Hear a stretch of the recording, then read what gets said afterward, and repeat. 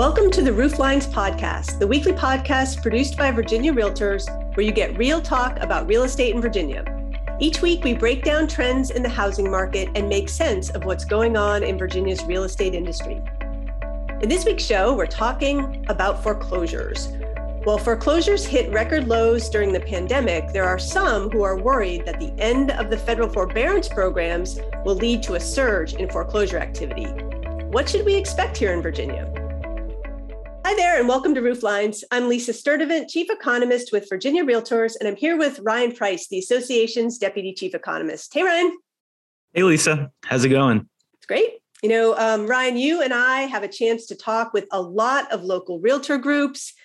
And one of the questions I get asked most often is, should we expect a lot of foreclosures to be coming onto the market? Yeah, I get that question a lot too, Lisa. And it's really, will the foreclosures start to spike in some areas? And, what are those areas and what it could mean for the inventory in some of the tighter markets? And I think people are watching the federal mortgage forbearance programs. They're watching them wind down and wondering what will happen to families that entered into a forbearance program after it ends. Right. And, as many of our listeners know, during the pandemic, the federal government issued a foreclosure moratorium and required lenders to offer loan forbearance to borrowers who were facing financial hardship. Borrowers could stop paying their mortgage temporarily, and then lenders were supposed to work with those borrowers to help them, either refinance or set up a new payment structure after they exited forbearance. So there are several ways that borrowers can make up missed payments, including making a lump sum payment, adding payments to the end of the loan term, or other loan modifications. And so as a result of these programs, foreclosure filings in 2021 were the lowest that they've been in a decade. Yeah. And as the forbearance periods are ending, there have been concerns that forbearance equals foreclosure. That is, when borrowers have to begin resuming payments again, that they won't be able to, and they'll have to go into foreclosure. But that hasn't been the case. And there's a lot of evidence that the end of the forbearance program does not mean the beginning of a foreclosure wave. Right. And we're actually going to talk today about 4 reasons why we don't expect a wave of foreclosures here in Virginia. Yes. So let's start with reason number 1. First off, the number of loans that are currently in a forbearance program is tiny. According to the Mortgage Bankers Association, less than 2% of mortgages nationally are in forbearance. And this share has been steadily decreasing over the past year. So we're talking about a very small number of loans that still need to exit forbearance. And that's definitely not enough to make a big impact on the market. Even if all of them went into foreclosures, it's just such a small number. And there's good reason to think that they won't end up in foreclosure. The vast majority of loans existing in the forbearance programs are with a loan modification and the borrower being able to resume payments. And so, that's a second reason that we don't expect a huge wave of foreclosures is there's a lot of evidence that borrowers are able to exit forbearance programs and restart payments. Okay. Yep. And then reason number 3, let's say that borrowers do have some financial challenges and are having a hard time making payments.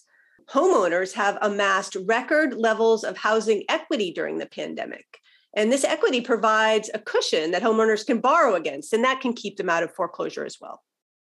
And last, the 4th reason, if after all of that, a small number of homeowners are unable to make the payments, the market is just so hot right now in many areas around Virginia, and the inventory is so low that it would be quite easy in many cases to find a buyer. So all someone would have to do is list their home for sale, and they could have multiple buyers lined up in many of the markets around the state.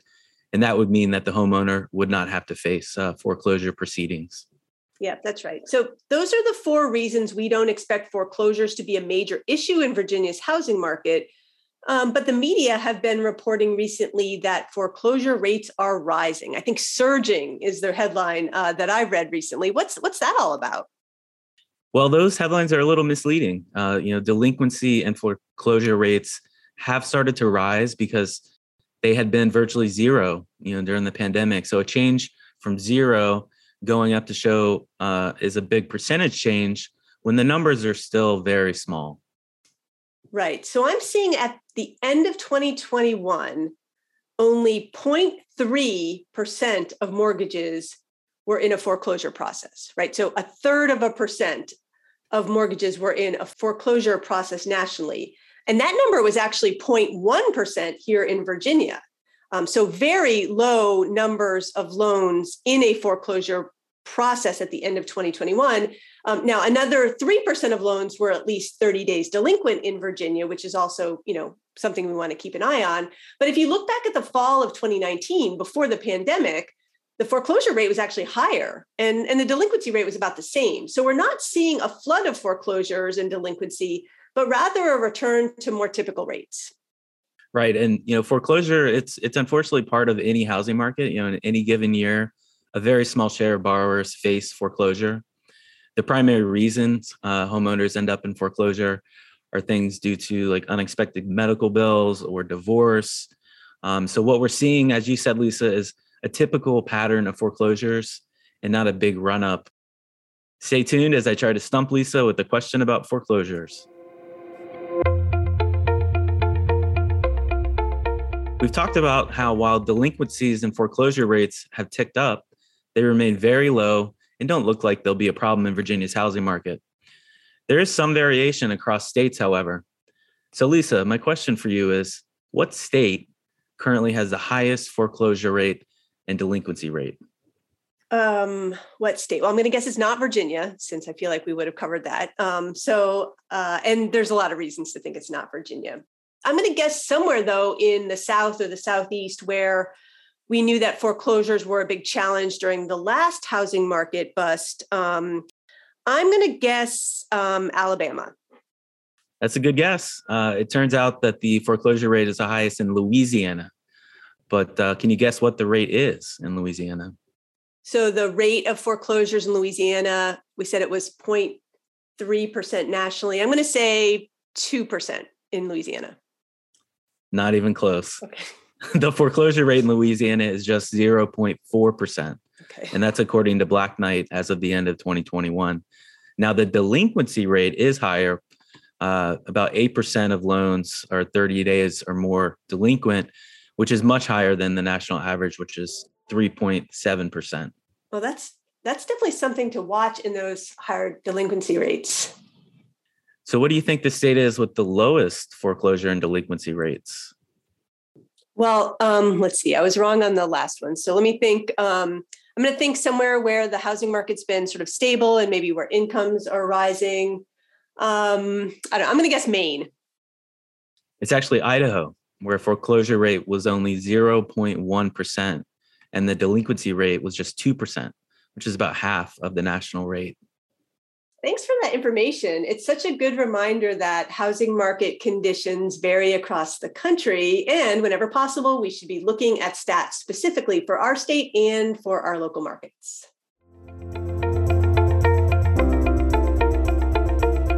On our way out, here's your smart stat, a statistic you can use when meeting clients or colleagues, or just to feel smart on your way to work.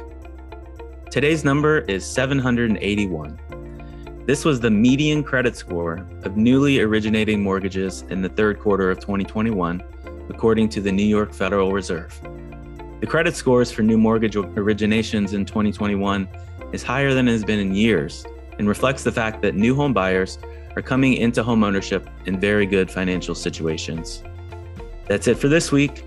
Thank you so much for joining us. We hope you join us next week here at Roofline's Real Talk about real estate in Virginia. And don't forget to subscribe to Rooflines on your favorite podcast platform. If you have ideas for future podcast topics, please email rooflines@virginiarealtors.org. See you next week.